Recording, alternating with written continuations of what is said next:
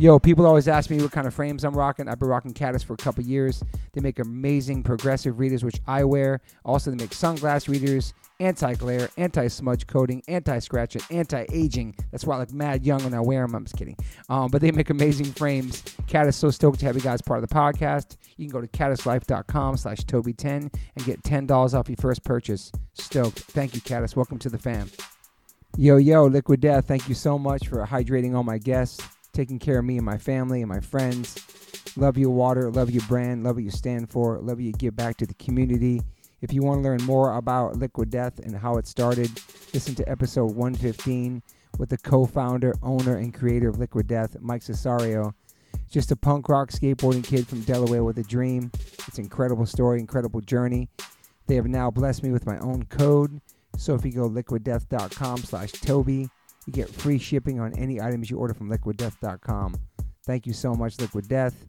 Death to plastic, murder your thirst. Stay hydrated. You know H2O saves lives. Microphone check. Welcome to the One Life One Chance podcast. I'm your host, Toby Morse. I have a very special guest in front of me. It's my first time actually doing a one-on-one in a while because Derek's on tour, separate tour right now. But please welcome to the podcast, Wes Isold. I said it right. Thank you. Isold. Thank you. What is that last name anyway? What is that? What are you? It's very Kraut. Okay. Yeah. I like that name though. Thank you. Thanks for being here. Thanks for having me. Stoked to have you. Yeah. I mean, we met many times in the past, probably through the scene and stuff like that. Yeah. Seen you a bunch of times. Our bands probably played together at some point.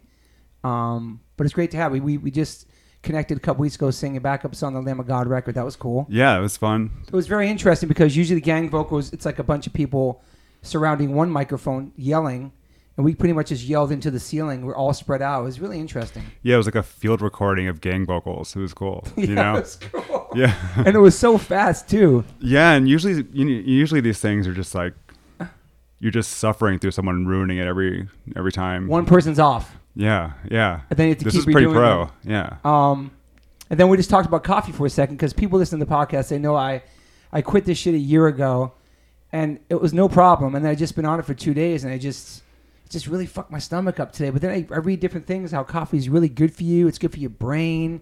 And you came here with a coffee, iced coffee, right? Yeah, I do think coffee is evil, and I suffer with it. But it's just black coffee for you. Just black coffee. Yeah. Yeah, I mean, I like the oat milk. I like stuff like that. My son drinks straight black like that. But there's got to be something good for it. I think because when you don't do it and you do a lot, you get headaches and shit like that. Yeah, so I have to monitor it, or otherwise I'm, taking a leave at night or something. But, I was saying I wake up at 4 a.m., so I've already had a coffee.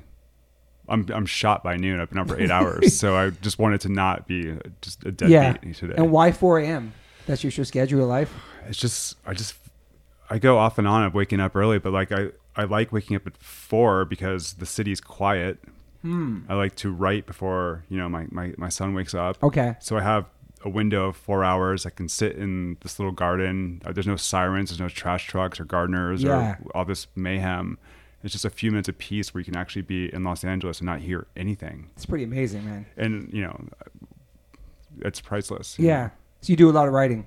Yeah. I usually wake up and make a coffee and write from about 4 to 8 every day. Is that just like lyrics or poetry? You write poetry, obviously. Yeah, right. So books. both, they kind of just take different forms. Who knows what will turn into, but just your thoughts or whatever, kind of like journaling in a sense, or? Yeah, I guess ultimately it's for poems or lyrics, and Okay. it's just building an arsenal. I was just finishing a book this morning, so okay. I was just rereading it and changing things, and And how many books do you have out now? I don't know. A lot. Yeah. I looked at it as a lot of books. Yeah. Yeah. So, and a lot of them are with other people. It's not just my own thing. Yeah. Different projects. And were you always into writing, even as a kid? I just had a traumatic childhood, as a lot of people who end up in music did. And one of the earliest ways I was able to sort of communicate was through writing. I didn't talk to people. I still don't really talk. It's very therapeutic. Yeah. You just weird notebook shit, fold it up, put in some box somewhere, and burn it later. So you started doing that like what, super young, like teenager years? Oh, elementary school. Wow. Yeah. And where were you born? Were you born in Massachusetts? No, I was born in Virginia Beach. Dang, I didn't know that. I'm a Navy brat. So Wow, okay, so you moved around a bunch. yeah. Wow, Virginia Beach. I love Virginia Beach. Yeah. Some good shows back there. Yeah. I mean, I was there elementary school primarily like 1st through 5th grade. Okay. So, I didn't have a real life there. Yeah. You know. So push it forward. And so where'd you go after that? Did you go to Massachusetts after that? No, Massachusetts is actually just a brief pit stop in my life. Okay. Yeah. So after that, I moved around a lot. I went to like 6 different kindergartens. And Wow. Like I mentioned, I lived in Newport for a bit. That was, like a few months or something. Yeah. I moved to California. I moved back to Virginia Beach, moved to Pennsylvania. And you have siblings too? I have a younger sister. Yeah. Okay. Yeah. So you just moved all around. You really went one place at one time. So that's kind of hard to make friends, all that stuff, everything. The worst. Yeah. Okay. Yeah. And just try even settling in or anything. So what's the longest place you lived as a kid? Oh my God. It's somewhere for 1.5 or 2 years. Okay. Yeah. Wow.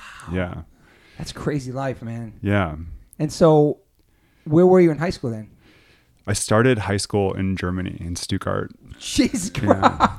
So that's crazy. I didn't know that. Yeah, I went to 9th and 10th grade in Germany, and so that was cool. I was living in a European city, and sick. But then I moved to like a cornfield in Maine for 11th and 12th grade, which was that was a brutal move. That sounds brutal. But by that point in my life, I was already so obsessed with like punk and hardcore that I was psyched to be within a couple hour drive of Boston. Yeah. So you and your sister into the same music? What was your first exposure to punk rock? What was that? Oh, these things are so like definition dependent. Yeah. Okay. I guess. Were you a skateboarder? Yeah. Okay. So I grew up in Virginia Beach. Skateboarding was a thing there. Totally. Surfing, all that. Surfing. There was, I got into that early. There were skate parks around. I'd go watch people skate. Yeah. I was young, but I had like my first deck in elementary school. Do you remember your first deck? Well, it was a Nash, you know what I mean? Yeah, and then Nash. I didn't get a real deck until it was probably in like 6th or 7th grade because like we couldn't afford it. You know? They were expensive back then for sure. Even $50 expensive. Yeah. Yeah. I remember the Nash boards. Wow. Yeah. Like green Nash. Yeah. Yeah. And then what was your first official deck? It had to be like a Apollo Pro or something, or no? I had like my friend gave me a broken like Powell deck. Sick. And then and then probably not till like 8th or 9th grade I got my first real deck, and it was like the first Plan B deck, and then awesome. had stuff after that. But when you like a street skater, or like we just like cruising around? I was a street skater. Yeah, I wasn't very good. Yeah. but I did it daily. Okay, yeah. Like my deck was in my locker. It's awesome. Yeah. That becomes like your best friend growing up. For me too, I was like very, I wasn't really hanging out with girls. I was just skateboarding. People made fun of me, so I was going to take my skateboard to the prom. That's all I cared about was skateboarding. Even if I couldn't land a trick, it was just every day I was just all about it. Yeah, girls were not an option. Yeah. So that skateboarding pretty much was like my best friend. And such a gateway to life, Everything. Yeah. And then back then, most of the videos were all like punk rock soundtracks anyway. Yeah. It all kind of went together, right? Yeah. So I guess if I had to say my first punk exposure, it was probably like a Dead Kennedys tape in 5th or 6th grade. Like someone Sick. let me borrow Give Me Convenience. And wow. That was that, Yeah. And Dead Kennedys, man. I knew nothing about politics. I knew nothing about who Jerry Brown was, any of this stuff. And just their albums, their lyrics, everything was just so ahead of its time and still so relevant now. Still so relevant. It's crazy. Yeah. It's like they predicted the future. Yeah. Dead Kennedys, definitely Circle Jerks, all that stuff. Sex Pistols, the first kind of introduction, right? Yeah, gateway drugs. Yeah. Yeah. And then, so how were you in high school? In high school, I kept to myself. I skated. I was depressed and miserable because I moved all the time and had no friends. So music was like my friend. I spent a lot of time in the nurse's office faking like I was sick, laying on my back just to listen to music with headphones on, and didn't go to class that much. Yeah. So your grades were just shit. My grades were fine. Okay. It was just. You was bored and so bored, not into it. I just found it just so. So no sports, none of that shit. I played soccer a lot. Oh wow, okay. Yeah, but I wasn't someone who was. I didn't have friends on the team, but I played soccer my whole life. You were a total black sheep. Yeah, well, because I was born with one hand. My parents got me into soccer when I was a kid, and I played actually up until college. Okay. and quit to be in a band. Wow. Yeah, but it was like what I did. I played Yeah. played on a team in Germany. I went to different European cities to play soccer. And So you might have thought about that as a profession at one point. You wanted to do it or no? no, it was Okay. just something I could do and was good at, but it wasn't. It was music first, and that just wasn't enough of a fulfillment in life until it became one. Yeah. So were you in any bands in high school? Not real bands. In Yeah. Germany, I had I lived on these small military bases, so it was just like there's a guy in a Biohazard shirt and a guy in a Megadeth shirt, and Yeah. so like whoever could play an instrument and was just down to fuck around, Yeah. that's who. So we had a few times with friends in Germany going to a practice space and just playing like Misfits and Sex Pistols covers and stuff like that. And then Yeah. when I moved to Maine, I tried doing a couple similar type bands. It didn't happen. And really American Nightmare was the first band I one. ever did. Yeah. Damn. And did you go to shows in Germany and stuff or no? I did. Like American bands that came through, you saw them as well, probably back then? I saw Fugazi in Germany. Wow. I saw mostly like sort of post-hardcore indie shows, like I saw like Lemonheads and bands like this. That's cool. Yeah. So Maine, that's pretty close to Boston. It's not that bad. It's not that bad. I was born in Taunton, Mass. Yeah. Maine, it's not that bad. There you go. So when you get to Maine, you start really going to more shows in Boston area. Start taking the road trips and stuff. Yeah. So I moved to Maine, and it's probably 95 or something. Shortly after moving there, like I think the first show I went to see was Sheer Terror, and then I got lucky because the town I was living in was a little north of Portland, and there were some people who were still hanging around that town, who were involved with music and in bands, and they this one guy with Ian McFarlane who he lived in the town I lived in, and awesome. I found him quick, thank God, and he was in a band, and he'd take me to shows, and he was really active in bringing bands to Portland. So there was like a lot of rad shows due to him and the band he was in. That's cool. Otherwise it was like nothing happening. Yeah. We definitely played shows in Maine, but it definitely was not many times. Yeah. Yeah. I mean, there was a scene there though, for sure. There was, yeah. It probably Shout out still to is. Coolhand, they're from there, Maine. Yeah, for sure. And then and Ian McFarlane, for the people listening, he did the Godfather as a hardcore documentary, which is incredible, dude. Yeah. Incredible. Amazing. And, he was in a band there called Polyglot that played a lot locally, and then he joined Hatebreed for a little bit. That's and right. Then Blood for Blood. Wow. Okay, so American Nightmare. So you're out of high school for that, right? I'm out of high school. And what's your job? Like, what are your goals at that point? I'm fake going to college, What college? I was living in Portland, going Okay. to University of Southern Maine. But, Okay. I wasn't going anywhere. Yeah. I was sitting in my room playing video games and listening to music. And Did you have a major at all? Anything you wanted to do there? Or just nothing? undeclared. Okay. I'm not much of a subscriber to this day to anything. So, Okay. yeah. So you're just going to college and then going to shows and stuff like that. And then American Nightmare, how's that start for you? So there was this guy that I started the band with. He was living in Maine, and he wasn't like a hardcore person. He was just, he was just like this guitarist. Yeah. And this guy, Ian Larrabee, I know him too. Yeah. got this dude to play in 10 Yard Fight because they needed a guitar player. And this Okay. guy was a good guitar player. That didn't last long, like Yeah. a year or so. They broke up. We started a band. Yeah, you were like kind of a roadie for 10 Yard Fight, right? I was for a tour, a summer. It was fun. What was your actual job? You were actual roadie, just a friend that hung out with him? Mosher. Okay. Yeah. That was me too. I was sick of it all. I was a terrible roadie. I was always diving and shit, dancing. Yeah. Official title. Okay, Yeah. that was official Marshall. So it was obviously it was Give Up the Ghost first, correct? It was American Nightmare first. Okay, think about okay. Then Sued, then Give Up the Ghost. Yeah. Why sue? Because it was another band? There was like this just miserable bar rock band in Philadelphia called that, and wow. this band, my American Nightmare were mostly popular in Boston and Philly, and I think it just got to them.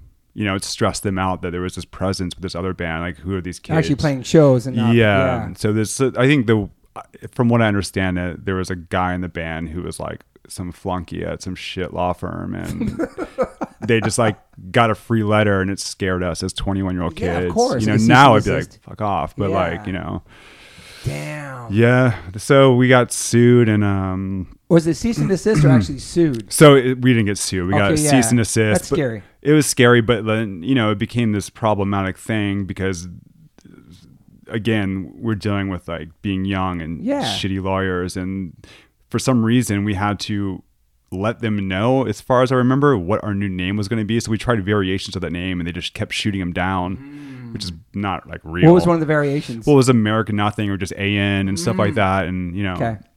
So Give Up the Ghost is cool, though. It's a cool name, too. Thanks. It's cool. That was going to be like a record title, and we we had this list of names, and they all kind of sucked. And then it's hard to rebrand yourself. Yeah, totally. We were like on fire at the time. So how'd you get your name back? Like, how long did that last? You have to have a different name. When the band got back together and started playing shows again, I just looked up to see if the other one still existed. It expired. It took a few years to do all this paperwork and legalities, and eventually passed. Yeah. Because that's true. Like, if you have a trademark, it only lasts a certain amount of years for different things, right? Sometimes so you have to keep up on it. Yeah. Someone can just come in and take it if it just expires for like even 2 days or something. Yeah. And then you have to buy it back from them, and it's a headache. It's a scam. It's all a scam. Yeah. Life is a scam. That's another scam. It's just a scam. So was that 1998, right? For American Nightmare? We started in 99. I think played our first show early 2000. Yeah. 98, I was on tour with 10 Yard Fight then. Okay. Yeah. I watched some videos. Dan Smith, shout out to Dan Smith, sent me some videos of you guys at different festivals, different shows. And I definitely seen you guys before, but just recapping this week, watching like amazing energy, amazing frontman, and just the energy was awesome. What was like what's a major inspiration for American Nightmare, sound-wise or music-wise? Well, sound-wise, we were definitely, it was still of Boston hardcore. Yeah, so, we're coming out after these bands like 10 Yard Fight and In My Eyes, but we're also, what was popular there was just sort of like positive, like revival, youth crew, straight edge hardcore. But we were of that.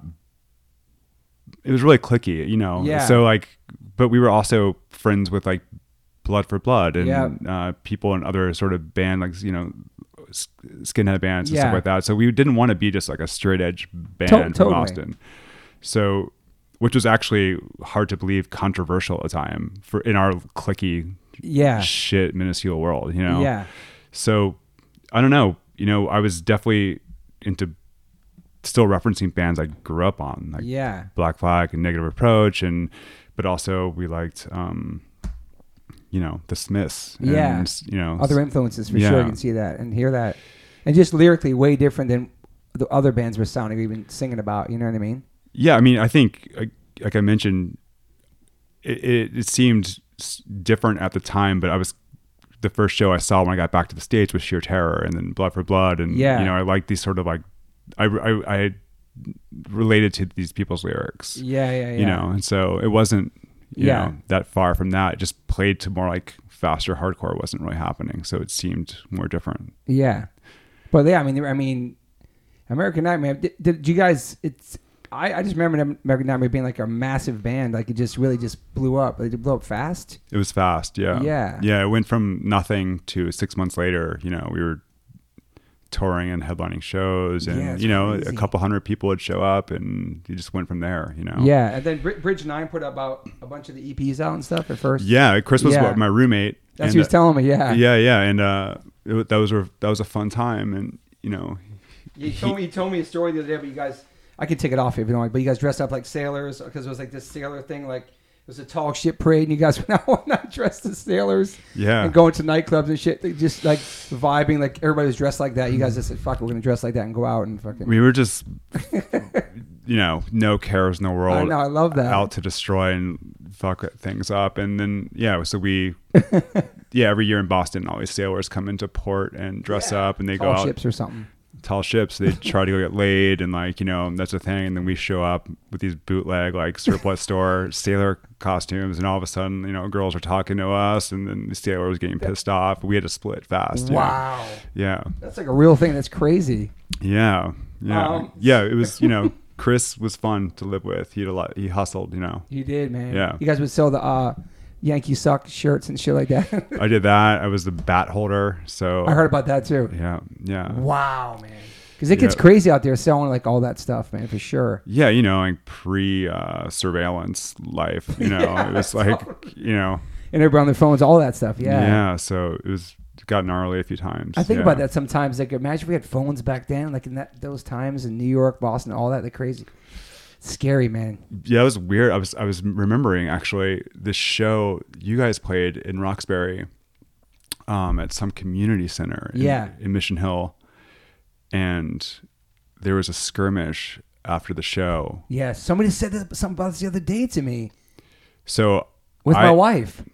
Yeah, yes. And then like this dude who ran the the place, there's security, like local, like ex-prison, like Roxbury dudes. Okay.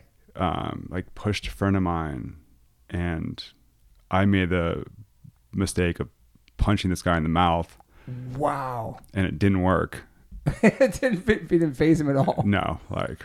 That was the same show? Yeah. Wow, dude. Then after that after that happened, you know, we squared off, and I was like, this is going to end bad. Fuck. He just decided, I'm not going to fuck with this. Just went to his car, got a gun out of his glove compartment, put it in his fanny pack, and came back for me. Holy shit. And I ran down the street, saw a car with 2 punk kids in it, said, open the fucking door, let me in. This guy's chasing me. Jumped in the car, and they drove me up Calumet to where I lived and just hid. So the thing with my wife might have happened after that, because there's something about the merch and the table was at the end of the show or something. That's where it was. Okay, yeah. Yeah. Because somebody randomly texted me today, say, hey, I'm with somebody that knows you. They protected you. They had your wife's back at the Boston show. This was like 2 days ago. That's crazy. Well, I'm the guy who punched the guy in the face. Okay, the guy that was fucking with my wife? Yeah. Holy shit, thank you, dude. It spilled from that to like someone being like, what are you doing? Oh my God. And then it came to like people I knew, and I was just like, fuck this guy. Dude, thank you, man. I never knew that was you. That was me. Crazy. Yeah. Came with to tell Moon. Holy shit. Yeah. Wow. So bro. That was like 98, probably maybe 99. So you were a scrapper. I heard you you were a scrapper too. Yeah, well, I'm not proud of it. No, I'm not saying. Yeah, but I got silly too when I was. Yeah. What's that, man? I got silly too when I was younger and living in New York and all that. Yeah, too. it's just easy. The people I was around too, though. Yeah, because you don't seem like a violent person or like a person. No, I'm not. And I wasn't either. But I moved to New York and I was around all these people who grew up in New York, and they took me under their wings, and I was like the new kid from out of town. Yeah. And I was like the sensitive posy kid, and I came met all these older peers. I think it's the curse of being oversensitive, actually, and then you develop such a carelessness because you care so much that when someone tries you just snap, you know.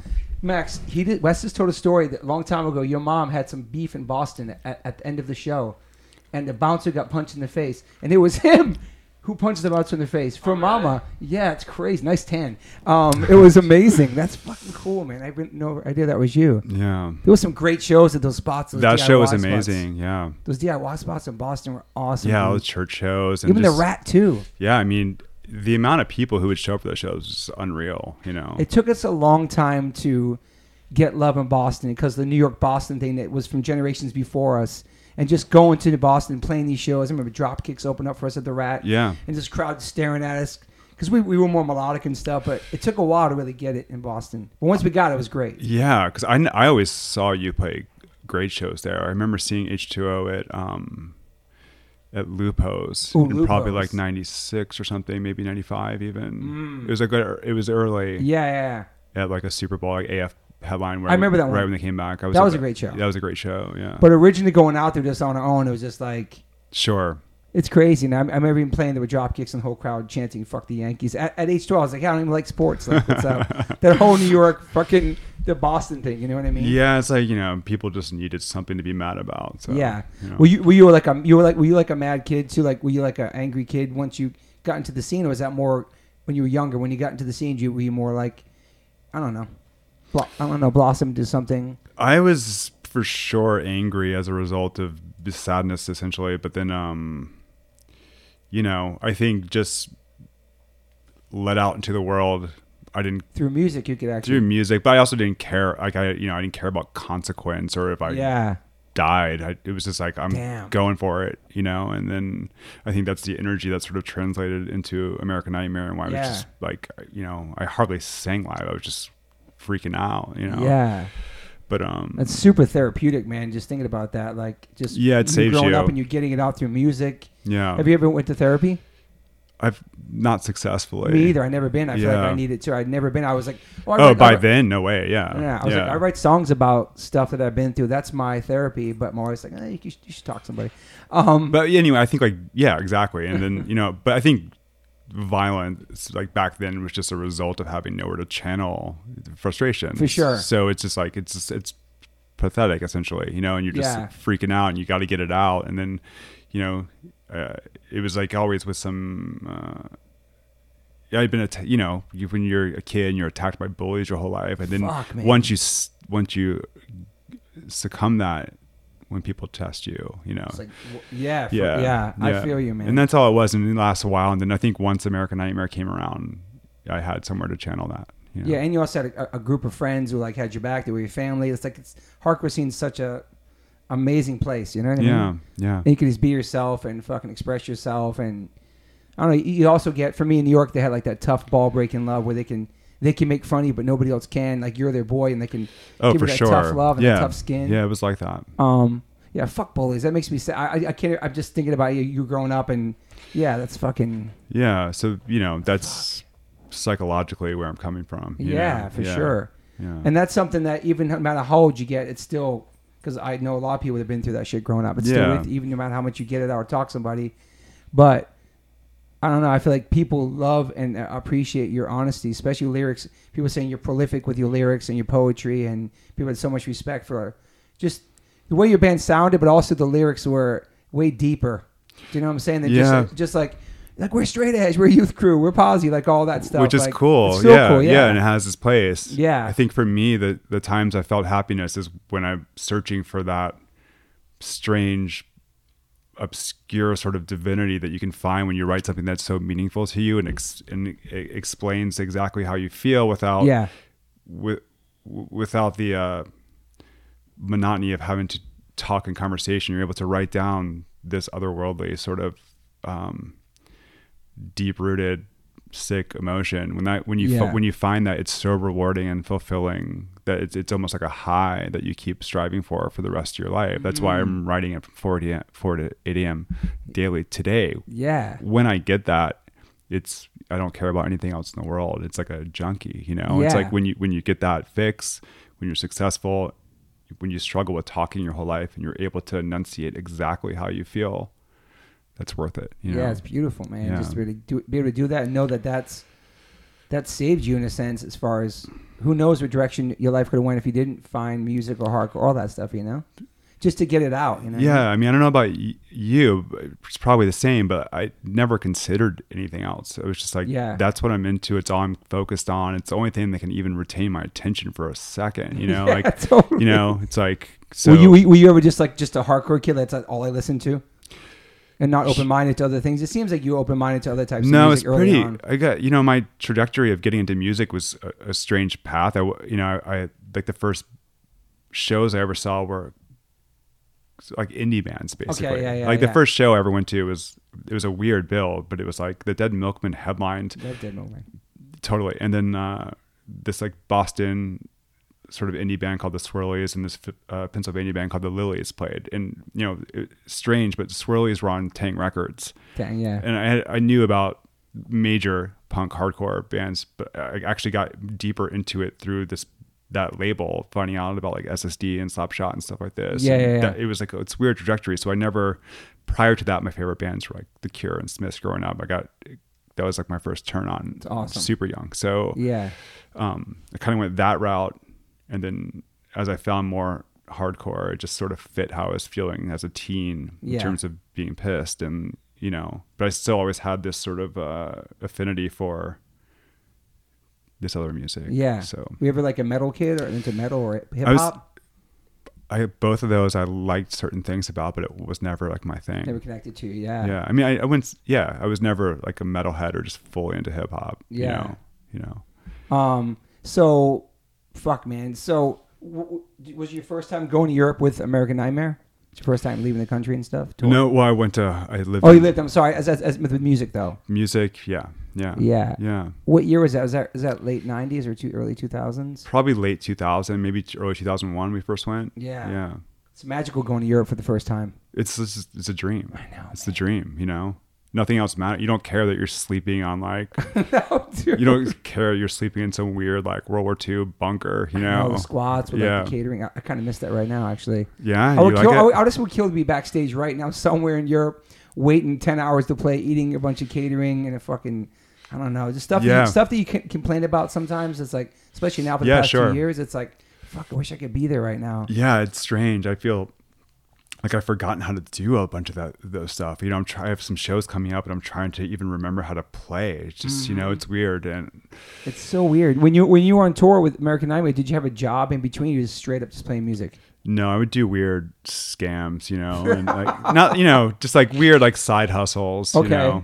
You know. Yeah, so, but not like a real job somewhere you're going back to. Just like I had a couple brief, funny real jobs. Like my friend Jesse was saying for Right Brigade, him and I were hired to work at Victoria's Secret in the stock room at this mall in Boston, randomly through a mutual friend. And wow. We did that for a few months, and that mostly consisted of just hiding in like lingerie and sleeping in the back, and just, you know, then going on tour and quitting, you know, it's like jobs like that, you know. Yes. And then I sold t-shirts and stuff at Fenway, or got paid just to be like security there basically. And then, you know, but no real jobs. No, there was cool stuff then. Like you could do like a 2-week training period at a telemarketing place, knowing that you're going to bail in 2 weeks, but you get paid for it. So telemarketing, that was the shit back then. Yeah.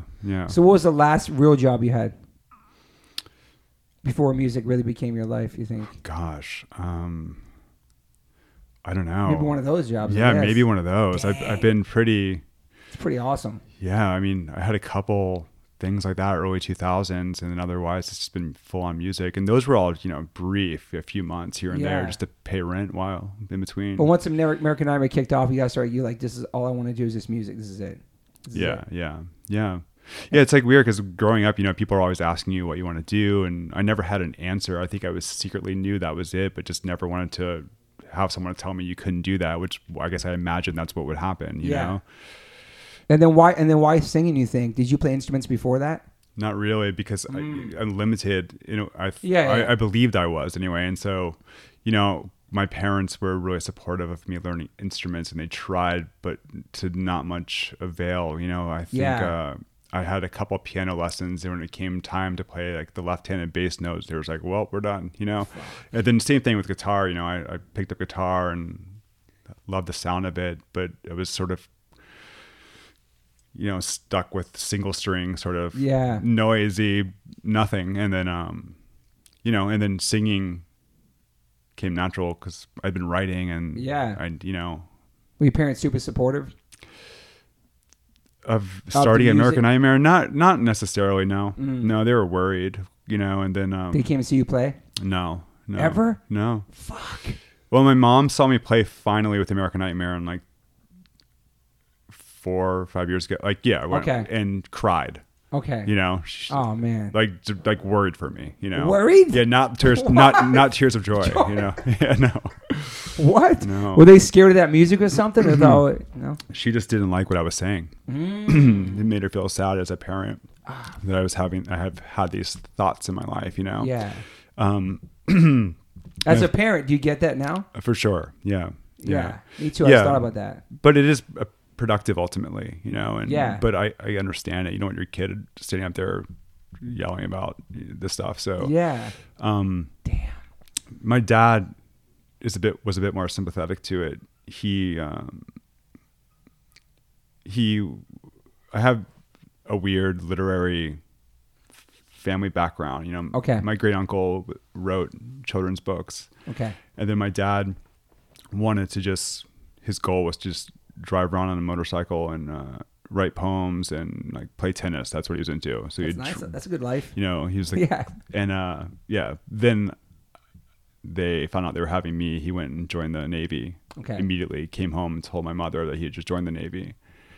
And a few years ago, he gave me for my birthday a stack of poems from the 60s and 70s that he wrote. Wow, man. Which I thought maybe existed, but he had never shared them with me, and they're fucking incredible. That's amazing. You know, like that's where it comes from.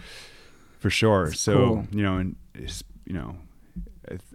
parents were teachers, and the poem's really cool. They're about, you know, just like early being a sailor for the first time. Yeah. So he was a bit more sympathetic, knew what I was going for, and they'll come see Cold Cave play. Like, Yeah. they've flown to Europe before to see me. And, Nice. You know, and, You think they read your lyrics? They read your lyrics? yeah. Wow. Yeah. It's pretty amazing, man. Yeah. Just to have that support system. And also, I'm sure like having it, like raising you and you knowing the shit you went through. Did you talk to them growing up about shit happening in school? Of course not. Your kids don't do that. No. I mean, I want our kids. I mean, not my kid's 19 now, but yeah, I want that too. It's like I know. want them to be able to say anything. You know, I also feel it's a generational thing because I remember. I don't know if you went through this, but I remember trying to communicate what I was going through and just kind of bombing and be like, okay. It was hard for sure. Yeah. I'm a lot older than you, but yeah, back then I do remember trying to. Well, I mean, for me, I just said. My thing was my dad dying at 3, then my mom raising 3 boys, and then I had that crazy, probably sadness and denial, and not really having any sort of because we didn't go to the funeral, any of that stuff. So, wow, right. So you know what I mean. So that closure, yeah. So I definitely have dad issues, and then becoming a dad, being so emotional, and dealing with all that shit. And did you ever think you'd be a dad? Not really, man. Yeah, I never. I would see children on the street and like repel and disgust, you know. Or like I used to feel nauseous seeing like 2 parents and the children looked like them. I'd be like, I hate life. It's so, it's disgusting. Damn. Yeah. But now I'm like, now you're dad. So fulfilling. Yeah. How old is your son? 6. It's amazing, bro. Yeah. It's such life changing, right? Yeah, changing. Just emotion, just how you see the world. Yeah. All that. Yeah. And then the scariest part for me is how time changes. How fast it goes by. Yeah, because you just linger on with nothing going on, and it's like I don't even know how I used to spend my time, and now all of a sudden 6 years have flown by in a flash, and I'm sure. Yeah, so when you don't have kids, it seems like it goes by slower, right? Then you have kids, and then as you get older, and your kids go, I see like, not to be morbid, but I see my end game. Like I'm gonna be 52, and it's like this kid's 19. I'm like, fuck, man, I'm not gonna be here forever to be with him or wherever I go, up or down, whatever that is. That's a whole other story. If I'm going to be watching over seeing him after, it's like... Yeah, it's fucking depressing sometimes. Yeah. It is. It's both. I think it's the double-edged sword. It's depressing. It's also such a gift, I know. And then bullying that we was talking about is that happened to my son where somebody bullied him in school and he didn't want us to call the teacher or call... He was honest about what happened. But if we call the school, he's a snitch and then they'll really get him. Yep. So that's the thing that's... stressful as a parent because then you finally have the open communication that you may have not had when you were a kid, but then they tell you stuff and you can't do shit about it because you're actually going to get them. They're going to get hurt worse. It's fucked up. I don't know how I would handle that. I know. Like I wanted to go to school. My wife wanted to go to school. He said no. Like somebody ripped off his chain and stole his chain. His first chain he bought off of fucking Amazon. It was like a gold chain. And like, it was so sad. He called me from school. You're going to be mad. I'm like, I'm not mad. I feel bad for you. Like, but I can't do anything about it. And then kids getting not only bullied at school, is they're getting bullied on their phones 24 hours. They don't escape it. Before you can go home to your parents and go in your room, right? And like hide from it. But nobody was posting or DMing or judging. Yeah, all that. Yeah. I mean, it's too much. Scary for our kids. Yeah, I bet. I mean, he's out of school now, but like, he's still on social media, but like in school and stuff, just learning all that stuff and having to like not trying to freak out and be overprotective and be supportive at the same time, Yeah, it's scary. Trying to go backwards and get rid of like phone. I just think that's not where the magic happens, Yeah. It's not, I know, and our kids, that's all this generation knows is social media and on the phones. Yeah, it's like get off of these things. Go make something. Go make it. Then you can share it via there. Yeah, that's not where it's made. Or go outside. You know what I mean? Lucky he surfs and he skates. He didn't play video games. He's always out being active and stuff. But I don't know. Is your kid going to be homeschooled or go to school? Yeah, he doesn't go to school. Okay. So I think if there's a method that we're doing, it's called unschooling, which is where you just don't do anything. Okay. And we haven't done that. So far, it's pretty miraculous. He can read and write, and we haven't taught him how to do any of this stuff. He just starts doing it. I don't know, Wow. Just from watching movies or reading books or like putting stuff together, and they just start doing it. That's incredible. Yeah. So there's no curriculum. There's like no things you do every morning. There's no curriculum. No. He wakes up when he wants breakfast. It could be 8, it could be 11, whatever. Just does his thing. Like I go to bed, he stays up watching movies, like or reading or drawing, or whatever, and That's insane. That's awesome. So a lot of people do that. That's like a thing. I think it's a thing. I think around maybe in LA, it's Okay. a little more popular than other places, you know? LA's different for yeah. Yeah. And then yeah. Wow, man, Yeah. that's cool. Well, there's only I think there's only 3 states in the country where you're allowed to not do anything. And I think it's California, I believe New York, and I want to say somewhere random like Kansas or something, where you have to file that you have to register with the state that you're a fake school, give it like some bullshit name, and then they stamp it and like you're good, you know? So you used to have conversations, talk about life, all that stuff. He has questions, just talk about it. Yeah. Yeah, we hang out. I mean, he goes everywhere with us, you know? Yeah.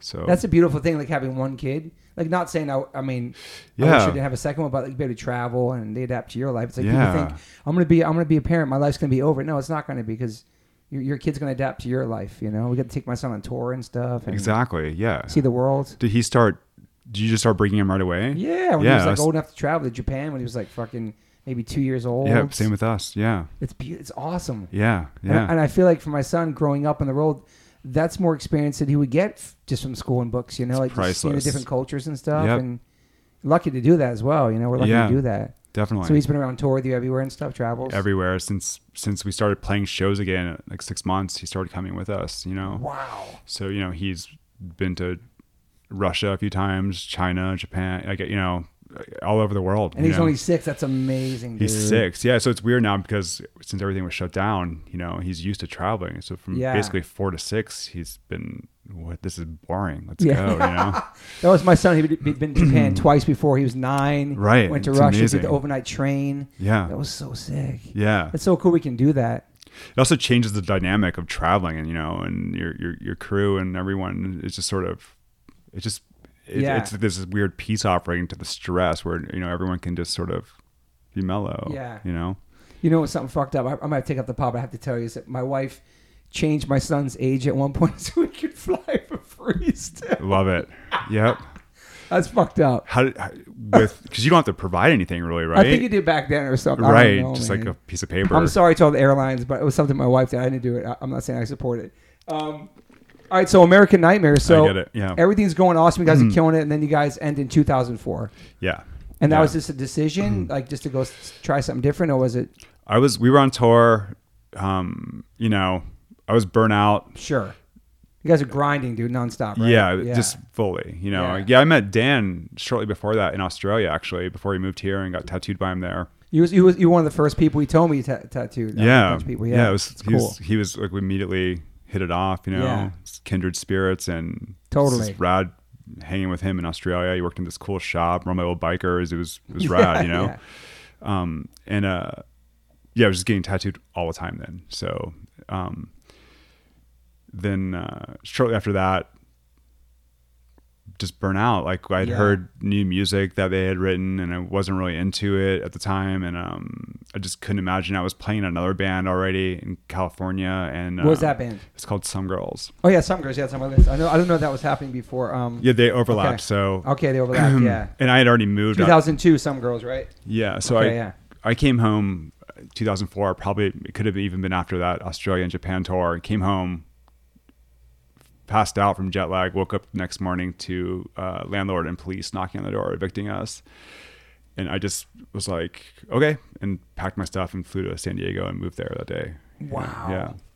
Just straight to San Diego? Yeah, well, that's where I was in a band. Okay, yeah, you know, and Wow, then so the band, Give the Ghost, American Nightmare still existed, but I had left town already. And then we did a couple more. I think that was it. We did some shows. Wasn't really into it. We were about to fly to Europe for like this whole tour. It was just like the 8th tour of the year or something like that. Wow. And then just like, I'm not going, you know. I'm done. I'm fried. Yeah. Yeah. I think that's important to even be able to say that and still keep your friendships and all that. Like, hey, my head's not in it. My heart's not in it. I don't want to fake it. Yeah. You know what I mean? Just like it's difficult, and especially your friends. Like, yeah. So I just went. And then Some Girls, you start playing shows.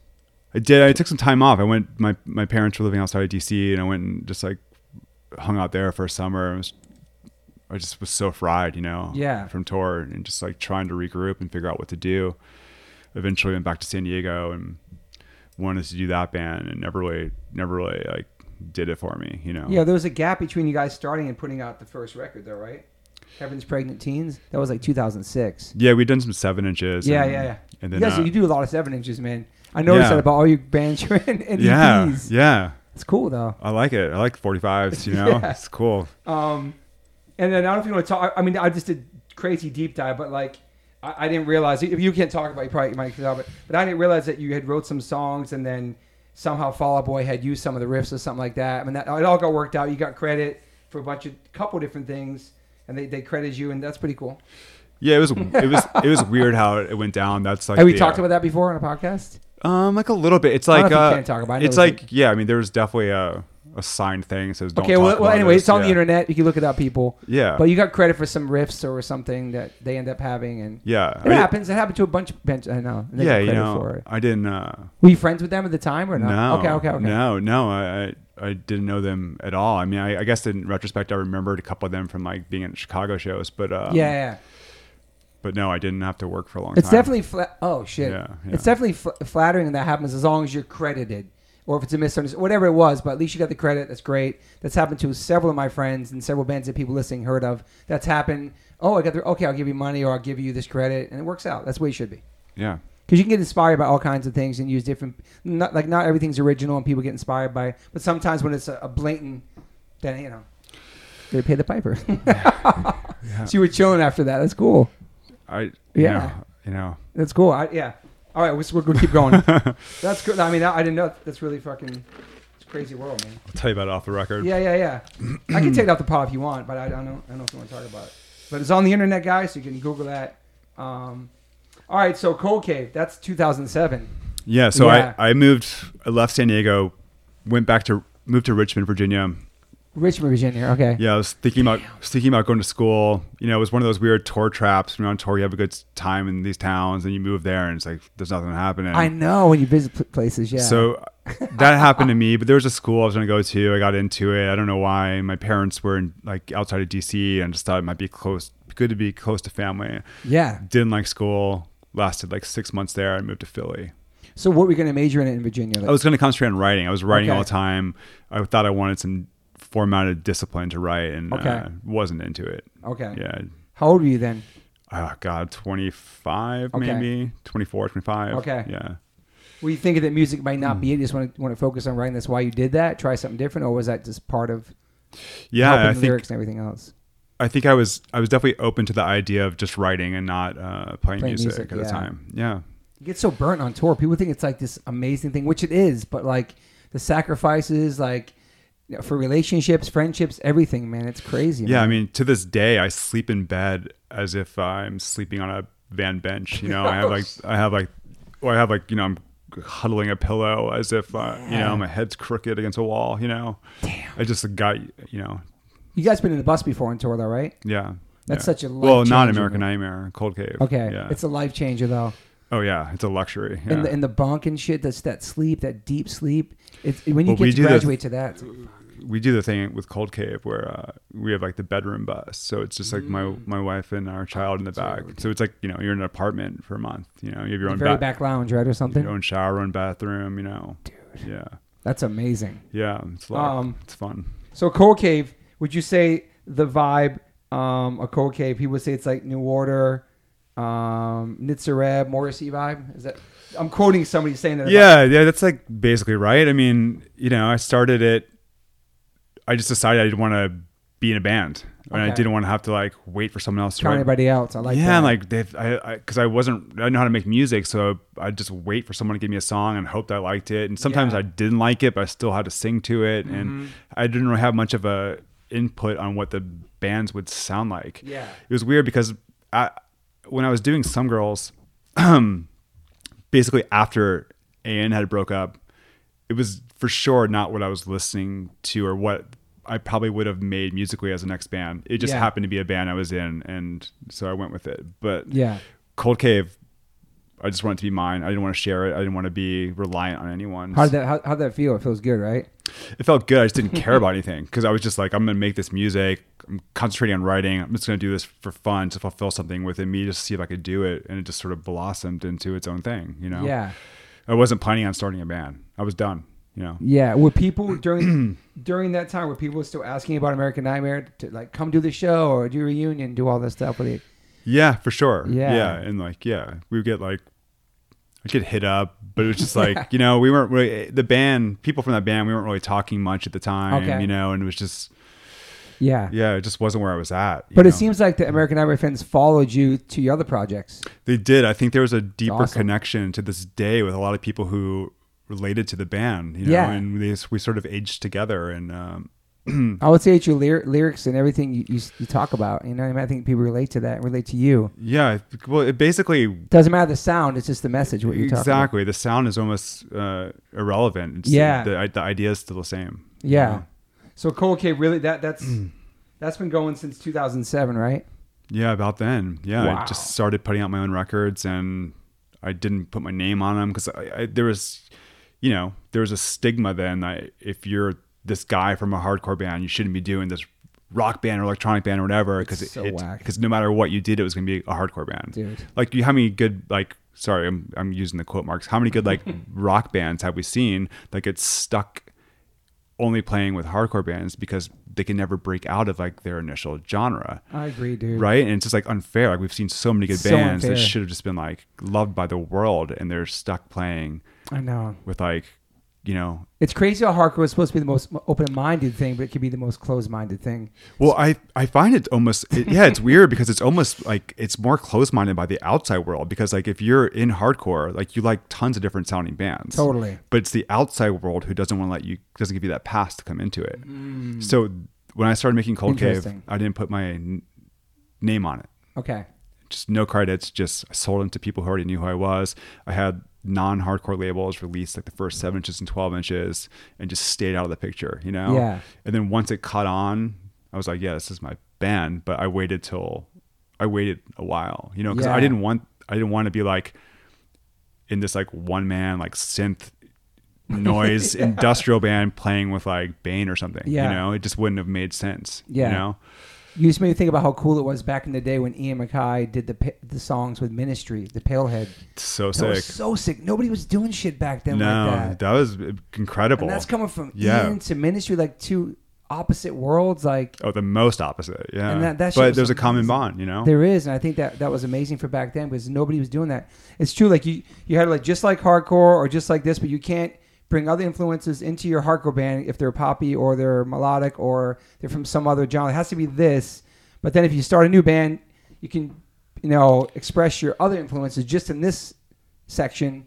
But it's crazy now when I think about Turnstile and how they have pop, punk, everything combined, 311 vibes, and like all the different kids coming to their shows. It's so beautiful to me, man, because they're hardcore kids. Do you know Right. what I'm saying? It's like, and they have such. I went and saw them a couple weeks ago at 2,500 people at fucking the Novo, and it was like all diverse, different ages, skaters, punks, hip hop. It was so cool. Right. But for us growing up, it's like that's almost like you have to like just in the hardcore. If you want to do something else, yeah, you said it's hard to go into that world unless you totally like don't even put your name on it in a Yeah. sense. You know, it's like there's a lot of people that have done that. Yeah.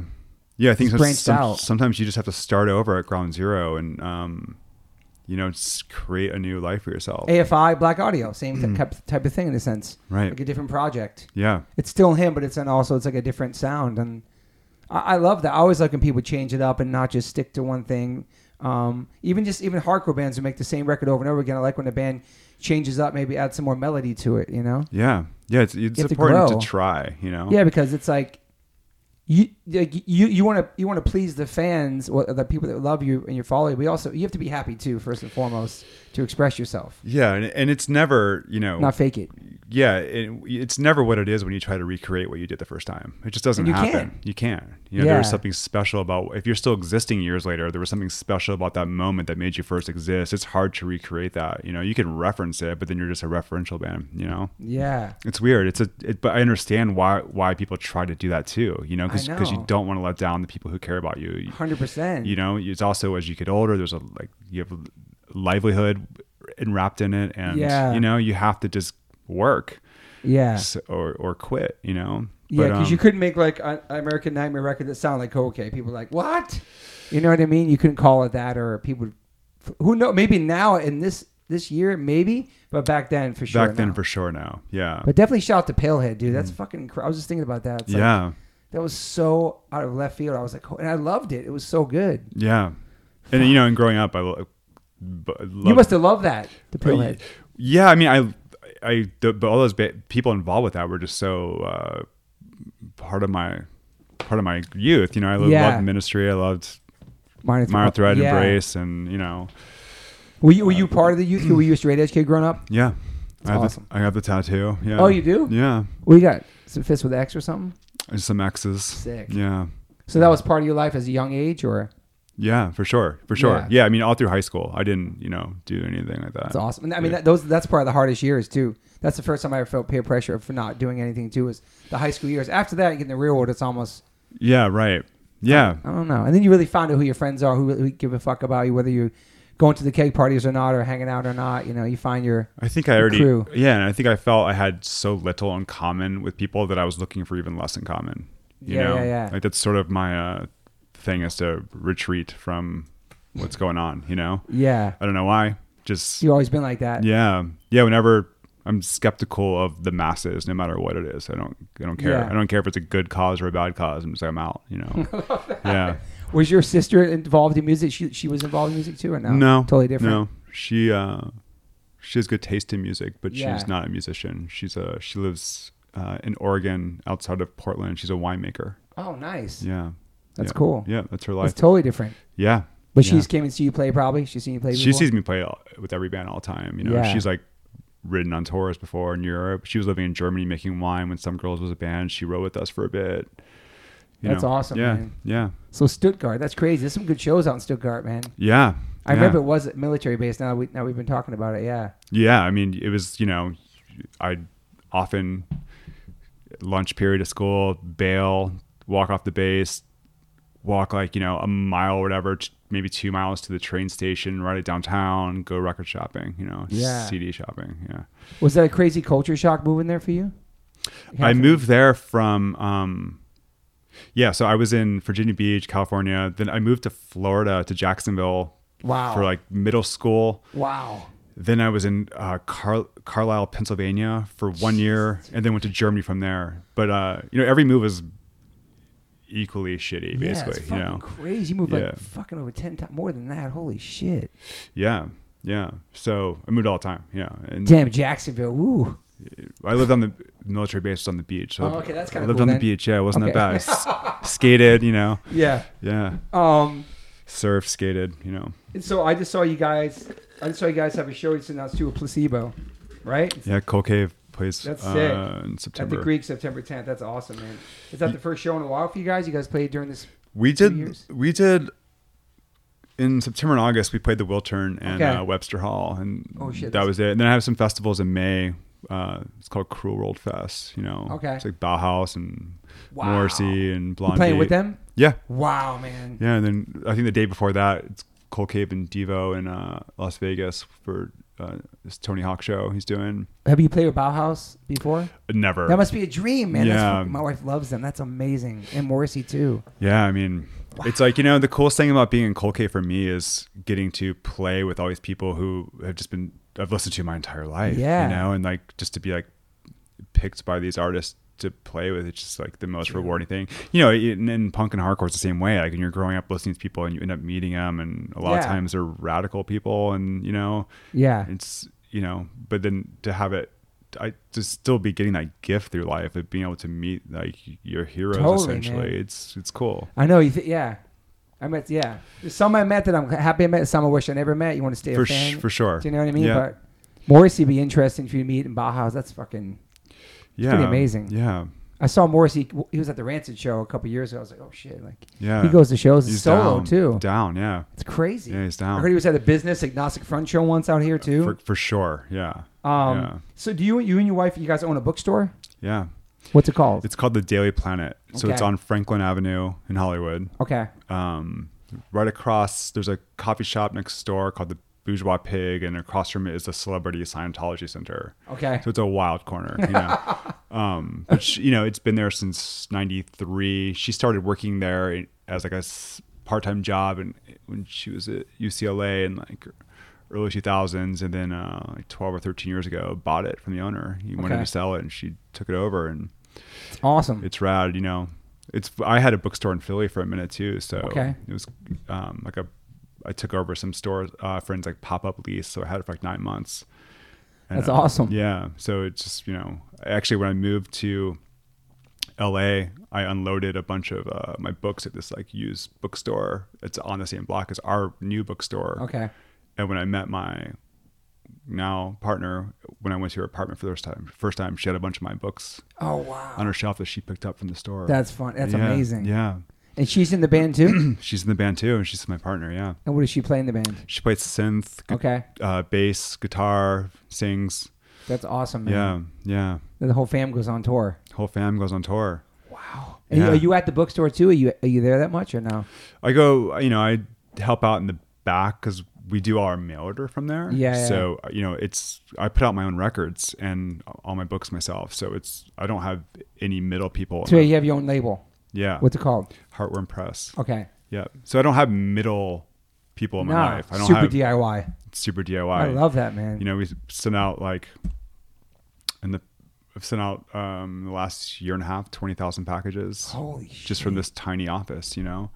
Damn, I love that, man. It's my job, you know. Yeah. Yeah. I do the merch out of my house. I pack it, ship it, go to the post. I love it, man. I don't know. I love it too. I mean, my first job ever in life was 9th grade on the base in Germany. I got hired. If you were a kid, you could work a summer job on the base. So I got put in the mailroom. Okay. The post office, right? So I'm just sitting there with headphones on, throwing mail in boxes. I'm still doing it to this day, you know? Yeah. I like it. I liked it. You just put music on, get lost in it. I like seeing the same people ordering stuff for the past like 10, 12 years. It's cool, you know? Yeah. I like it. I worked at Roadrunner in the mailroom too for a while. It was pretty cool. It's something cathartic about it, you know? I like manual label. I like being working class. I like doing stuff, you know? Yeah. So. I like it. And then do you answer like the 24-hour online support? People have complaints or emails. Do you answer those too? I do that shit all day. Sometimes, yeah. I mean, I kind of try to. I get too angry, so I try to. I have other people help with that. Okay, but you know, because they'll just DM me. They know I make it and I design, I sell it. So like, hey, where's my stuff? And then I did an email the other day because I had a bobblehead that's been like 4 months. Everything's backed up in China, so I sent out all these emails from me directly. Hey, sorry, and everybody totally understands the pandemic slowed things down. Oh, dude, yeah. I mean, I kept getting those like updates for the Discord 7-inch box, and I was just felt so. I can't imagine the emails these people are. Oh, that's right. It took a year or something almost. 2, I think. Oh my I think God. I ordered it like day 1 pandemic. I see everybody posting it, but I heard he was. It finally showed up, but like it was sending emails. I heard letting people know and stuff. Yeah, but when you get those emails, you're just like, fuck, I bet these people are getting so many emails to have to send this email, you know? Wow. And like, you know, for what I do, it's there's different crowds ordering it. So it's like American Nightmare people are like the rudest, you know, most aggressive, like, and then Cold Cave people are like ultimately very kind, and the book people are just weirdo kind. Like it's cool, you know. But if it's hardcore kids have no patience. No. But I remember back in the day ordering shit from Maximum Rock Roll. It took like a month. That was pre-internet though. Yeah, I mean, I first started ordering stuff when I was living in Germany, so it was just like, dude, who knows, you know? You know, I used to order stuff all the time, and never even showed up, and it's just like whatever. Yeah, you know? and people listening too, like over the past year or so, you can't ship to New Zealand or Australia for a second. It was shut down for a minute. So I got fucked on that because you could, but it had to be like UPS or DHL or Express. Yeah, you're right. You're right. So I had all these pre-orders for this Cold Cave record from Australia in New Zealand before it shut down, right? Okay. So they paid whatever the normal price was, $20 or something. Then you say, yo, you owe me more money, right? Dude, I just paid out of pocket. That's nice of you, man. Just $50, $60 every package, just gone, you know. See that? That's very nice of you, man. Yeah, but that's what you can do. You can make these choices when you do your own label. You know, I felt bad. These people are stuck here. There's nothing coming in. This person ordered this record 6 months ago. It's here. I'm not going to be like, give me $20 more, you know. Yeah, that's really awesome. You did that. Yeah. I had people send stuff back to me and they say, I don't care if you send it back for more money. They just wanted to have it, but that was pretty crazy, man. It's weird. Yeah. So it's good that you pretty much, you're your own boss. You do what you love. You make music. You and your partner's just in the band, bookstore. It's awesome. Yeah, in a way, I'm doing exactly awesome. What I want to do, you know? Yeah. And the best thing is not having to answer to anyone. That's what I love it too. Like I just do this podcast by myself, upload it to my friend. I do my merch. I stay in my lane. I love it. I'm very lucky to do that. And then go play shows.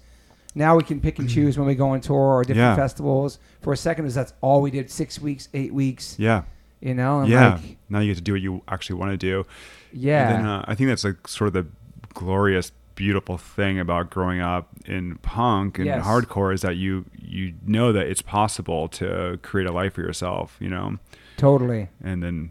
And make records and all that stuff. Yeah, and still do what you wanted to do. When you watch all those Discord things about Ian and those guys putting stuff together for the 7 inches, gluing them, doing all that stuff. And like, if they did it and still do it, and I love everything that they put out, then like, it's totally possible. That is beautiful about punk for sure, man. It is. Because to count anybody. I get to see, being in Cold Cave, you know, we often end up touring with these people in these bands who don't have that background. Yeah. And it's just like, oh my God, everyone's such a bitch, you know, like, and just like concerned with the wrong stuff and like worried about sound scan and all these different and things. Just like, you guys, like, it just doesn't, it's not real, you know, it's not real. It's not real. Remember sound scan and all that shit back then? That was, First week sales.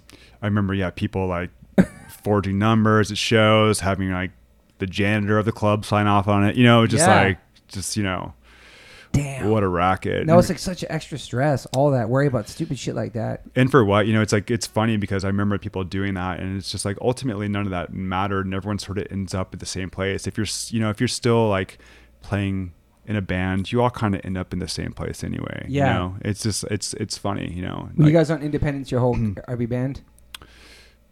Yeah, basically. I know the last American Nightmare record was through like Rise, BMG. But it was a one-off, and you know, we had talked to different independents about doing it, but basically decided we would just go with the label that gave us the most money, because it was all a fucking scam anyway. It was, So, That's pretty sick to most independents, Yeah, I mean, sure. Rise is like a subsidiary, as they call it, of a major. Yeah, it's like an imprint or something, so it's not officially it's not like, I didn't, you know, when you get the contract, it's just BMG, you know. But nobody cared, right?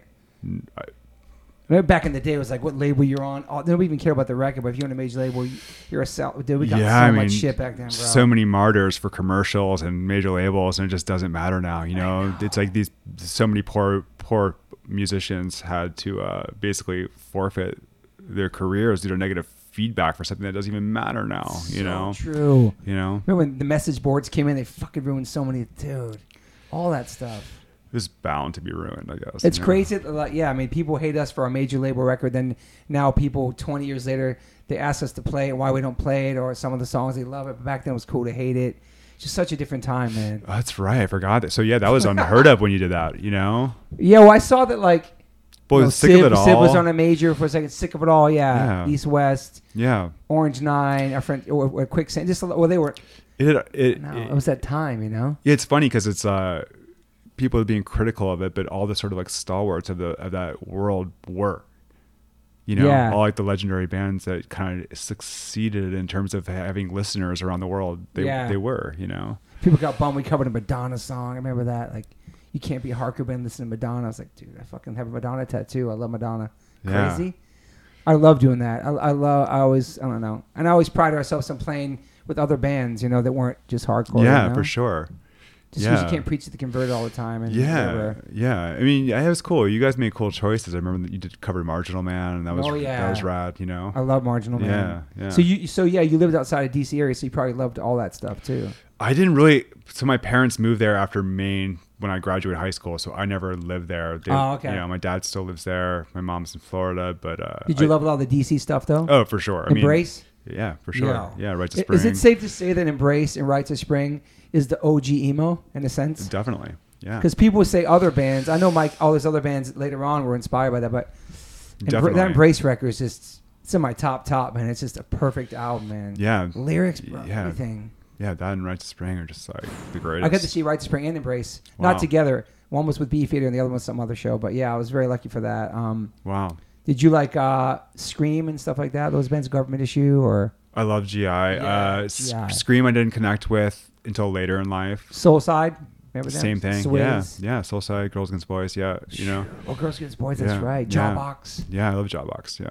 Damn. Yeah. And what about New York hardcore stuff for you? They're the greatest. Yeah. Okay. Yeah. Yeah. Because you weren't officially from Boston, so you couldn't. Yeah, you could. Yeah. Like I got, when I was still living in Germany, I had New York hardcore We said stuff. Shirtera. Yeah. Yeah, so I was listening to like AF and Madball still before I moved to the States. Nice. And then I got to see. You like the really hard shit too. I did, yeah. The more like harder, tougher, like aggressive shit. Yeah. I saw Madball shortly after moving back to the States. Oh, you did? In Portland, yeah. So that was like in the 90s something maybe? 95, 96. Damn, that was an ill time. Yeah, it was like right before Demonstrating My Style came out. Fuck. I have a picture of me on stage actually with Freddie. I need to see that. I'm like 16 in it. Yeah. Wow. Yeah. Yeah, that's great. That was just a different time. Just fucking, man. I loved it. It was just, I remember. I like the scary vibes back then, the energy and the something about that time about it was just exciting, and then I think the dynamic of it being so terrifying, but then like the people being so cool. Yeah, it was just like, what is this strange world? And like it was the first time I felt a kinship with other people, and everyone was from a different place in the world, but like equally they're fucked up for a similar reason. And it was just, those became my friends, and that was my scene. And I felt there was no one there from my high school. I was going all these things by myself, but these are the people you end up staying in touch with. And then, it's like once you're in high school and you get into this, everything becomes irrelevant in this little world because it's like you guys are talking about the prom. I was in DC for the weekend seeing this band. It's like totally. It's like it's a joke, and I needed that sort of life to become a joke to feel better. Yeah, it's such a beautiful thing. Hardcore, like as much as it has people say so many negative things about it, or the violence or this and that, but it really saved a lot of people's lives and brought so many people together. And it's still so special. As much as people say hardcore is big and it's huge and all that stuff, it's still a very underground place, I feel like. At least in our hearts, maybe. I don't know. Back then, it was just so... It was to escape your home life and everything. That you go to this place, it looked so scary, it looked so violent, but everybody looked out for each other. Yeah, there was some violence. Yeah, there was some crazy people, but it was just... I don't know. It's... I'm not... Much a dysfunctional kind of family. And stuff. Yeah, and in a way, it still feels very small. Like, I know, like, I don't go to shows often. I just kind of go see bands, the few bands that I love. Yeah. But when I'm playing American Nightmare shows and I look out into the crowd, I feel like I recognize 50 or 60% of the room. Yeah. No matter where I am. So it does feel small in that regard, Yeah. It's weird like that. And then, also because it is a type of music and it is a scene, so therefore it's going to be fleeting. People come and go, but you sort of end up meeting every single person who sticks around. Yeah, because it thins, and then there's people still around, and then there's different waves of it too. Yeah, and there's not even like a real, like at this point, there's really not like a real particular sound for hardcore. It's changed so much over so many years. Yeah, right. Harder, softer, more melodic, metaler, all that stuff. It's just the mentality. You know what I mean? I feel like we're big hardcore kids in a sense inside. You know what I mean? All the stuff, the values and the morals that we got from that, and just how we live our lives. For you know what I mean? It's not a look at all. It's just how we really. And like Cold Cave's not a hardcore band, but I run it like I'm doing a punk label. You know, it's like, and that's what works for me. And I've tried working with labels that don't come from that background, and it just feels off. It feels strange, Yeah, because it's crazy. Like we've had managers and booking agents and different labels, but nobody gets it done better than you get it because you're the most passionate about it. And this is your life, and you put everything into it. So like having that control, not being a control freak, but only people really going to get things done is you for your own stuff. For sure. And having that control and running shit. It feels good. And if someone's gonna burn it to the ground and ruin it, like I want to do it. I don't need someone else to do it. I can do that. No, for sure. Do you have any major regrets in your life? It's always a tricky question. Some people say no. They lived through all their experiences and that made them who they are today, stuff like that. But nothing really for you. You don't seem like a person that has a lot of regrets. I don't think so. I sort of I'm good. I'm good. I just I keep moving. Because I grew up moving all the time. I'm always moving and I'm always looking forward. Maybe if I had a regret, it would be I don't appreciate the present as much as I should. I wish I was more. I like that. I wish I was more present. I'm more. I'm always living a year or 2 years ahead. Wow. Yeah. Yeah. So I love that. And then Nobody's ever said that. It's cool. Yeah, that's a hard thing to do, you know? Yeah. I think that comes with age. I'm hoping I get it sometime, you know? There's things that I would like to devote more time to, like for example, you know, we live in this little cottage up Beechwood, and we have this little house, and I have a beautiful garden that my wife tends to. I can look at it, appreciate the beauty, but I don't have the patience to help, you know? And there's things like that. I would like to be more present and be able to sort of concentrate on one thing. I can do it with writing, but it comes in waves, you know? And there's other times I'm just a manic psychopath and I can't concentrate at all. I'm just, you know, and I think like not having tour, like, you know, when you're in a full-time touring band, it's like, you don't have time to be in the present, because you're just like, I'm getting ready for the tour. It's in 3 months. It's in 1 month, you know, and then like there's one after that. And like, that's true, man. I don't care about this tour I'm about to go on, because there's another one right after it. And it's just like, I want to stop and smell the roses. I want to. But now we had to stop for 2 years. So does that change for you? Like the COVID changed? It's like, unfortunately, in a way it did, but I feel like I'm coming to that as the world's coming back. You know, it took me 2 years to recognize that I've been just so manic, and then I need to. It's now that the world's coming back, I'm retreating. Like during COVID shutdown, like I refused to be shut down. I was out every day, running around, running errands, going to the stores. Love that. I didn't care, you know. But now that it's shut down, now that it's not shut down, I'm shutting down. Yeah. You know, and then it's like, you know, I lost a close friend last week, and I think I regret. Sorry about that. Thanks. I saw you that day, actually. Yeah. I saw you that day, and I was gonna. That was a bizarre. It was nice to see you that day, actually, because it was cool to be around cool people. I was getting ready to go. I got out of the shower, just a text from Randy, and he said, sorry about Mark Lanigan's passing. I was like, what? Like, I just talked to this, what? Like, you know, anyway, Mark Morton, who plays guitar for Lamb of God, he played guitar in some of my friend Mark's last record. Oh, wow. So I was actually thinking about him. It would be nice to meet this person. You know, him and my friend made this great music together, and that's how I met him. Was that day, right? Day, which was actually nice to be around music that day, and people who had worked with my friend. And I regret not. I went to Ireland this week to. I was gonna ask you about that. Help out with. You know, just to pay my respects and to help out, because, you know, it was so far away and there wasn't a lot of friends who could get there. Cause that's where the funeral was? Yeah. Oh, yeah. Wow, okay. Yeah. So I went there for that. And then it's crazy because I woke up one morning, bought a flight, went to the airport that day, and I hadn't planned on going. And then I get there. How soon after I saw you? Like not that couple of days ago?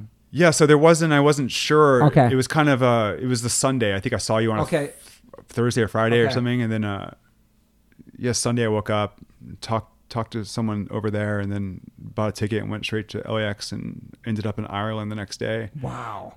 And, you know, I got there and I see my friend, and I had regret for not, I was able to get here in a day, but it took someone passing to do it. Whereas like, you know, we've been talking about me maybe coming there like for a few months ago. And it's just like, I was like, well, maybe this time. And got you. It's like, you know, when something tragic happens, you just show up and you get it done. Yeah. It's like, I hate that I needed that, to make that happen. Yeah. You know, so that's a recent regret, I guess, you know, but fuck. That's life. Heavy. Yeah. You know? So being home for like, or you said you're going out all the time, but it's crazy when you get to be home with your partner or your wife after traveling so much, and then you get like just that home life, especially your kids 6, and just being there and being like in the mix, and not like all of a sudden everything you've done just stops and you don't know when it's going to happen again. That was really tripped out for a second. I was on tour when it happened too. Okay. So American Nightmare was on tour.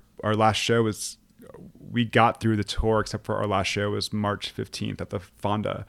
And wow. It was the first show the Fonda canceled, and we were like 2 days away from doing it. We had done like it got dark like that week leading up to that. You know, we just started seeing the shows just like fall off, like Seattle, San Francisco. Like it started getting weird, you know. And so I'm like on tour. I've been like fucking getting ready for the tour, like working out every day, like running like maniac, and then I have all this pent up energy that just sort of like devolves into nothing, you know? Yeah. Damn. Yeah. So it took me a while to calm down. Yeah, from that. First thing that happened in that was another friend of mine, who was another mentor of sorts. This person, Genesis Pure, passed away. Jesus. Shortly after, like days after being home. Wow. So I was dealing with that. I was just with them in February when I was in New York on that same tour. That was out of the blue. Put some books together, stayed busy as I could, and I don't know, still doing it now. Yeah. Is training do you train a lot? Do you run a lot and work out? I do. Is it like a daily thing for you? Usually, yeah. I have to focus somewhere, Yeah. And otherwise my mood rises and falls a lot. Yeah. I don't take medicine for it. I've been told several times from people I should. I generally find that if I do that in the morning, I'm typically a better person. Yeah, just running, you mean, right, too? Yeah, running. How far do you run usually? I'm going to get back into it. I still love running, dude. Just so good for the whole body. Not that much. It's more like I'll just like sprint for a mile. Sick. That's good for you too. Something like that. And then I'll ride the bike, and I'm inside doing it. So it's yeah. I mean, over the last 2 years, I haven't. Yeah. So that's definitely balance too. You need it. I just, Do you feel like diet and exercise and everything, you really don't need to be on medication for certain things? Not saying you're a doctor, but it's about your diet also and exercise. It helps. I think it's a big part of it. Yeah. I don't know if people don't talk about so much. It's like there's probably things it doesn't touch, but generally speaking, it's for sure. It's for you personally. For me personally, it's a huge help. I need. Were you on stuff for a while to try to balance everything, or never? No, I mean, a couple times I tried things and then bailed after a week. So I'm not into this. It makes me feel like crazy side effect, all kinds of shit. Yeah, right? and everyone's just wait, it'll be better. And I don't have the patience to wait. I don't. Yeah. Which is like why you're on it to begin with. Mm-hmm. But yeah, the exercise, the diet, all that shit, mental, physical. I think that all balances, man. Yeah, and just you gotta take care of yourself. Yeah. No one else is going to. It's going to be interesting to go back on tour and like play more than fucking one show here and there and get your cardio back up, your stage, just all that stuff that you didn't realize that you didn't have. When you're on tour, you just stay in this shape, and then we have to go back on tour after 2 years.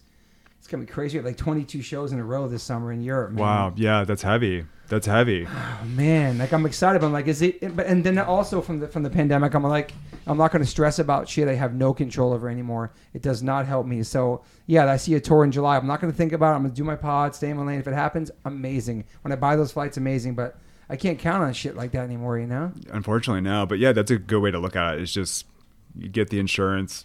Maybe it happens. Maybe it doesn't. I know, but I just miss. I think that my friend Derek's on tour, Sepultura now, and I saw footage of them playing their first shows in 2 years, and he said for like a brand new, just walking on stage and playing, like we're missing something from us, even if we don't feel it. It's what we do. I know. There's something inside that's like fucking.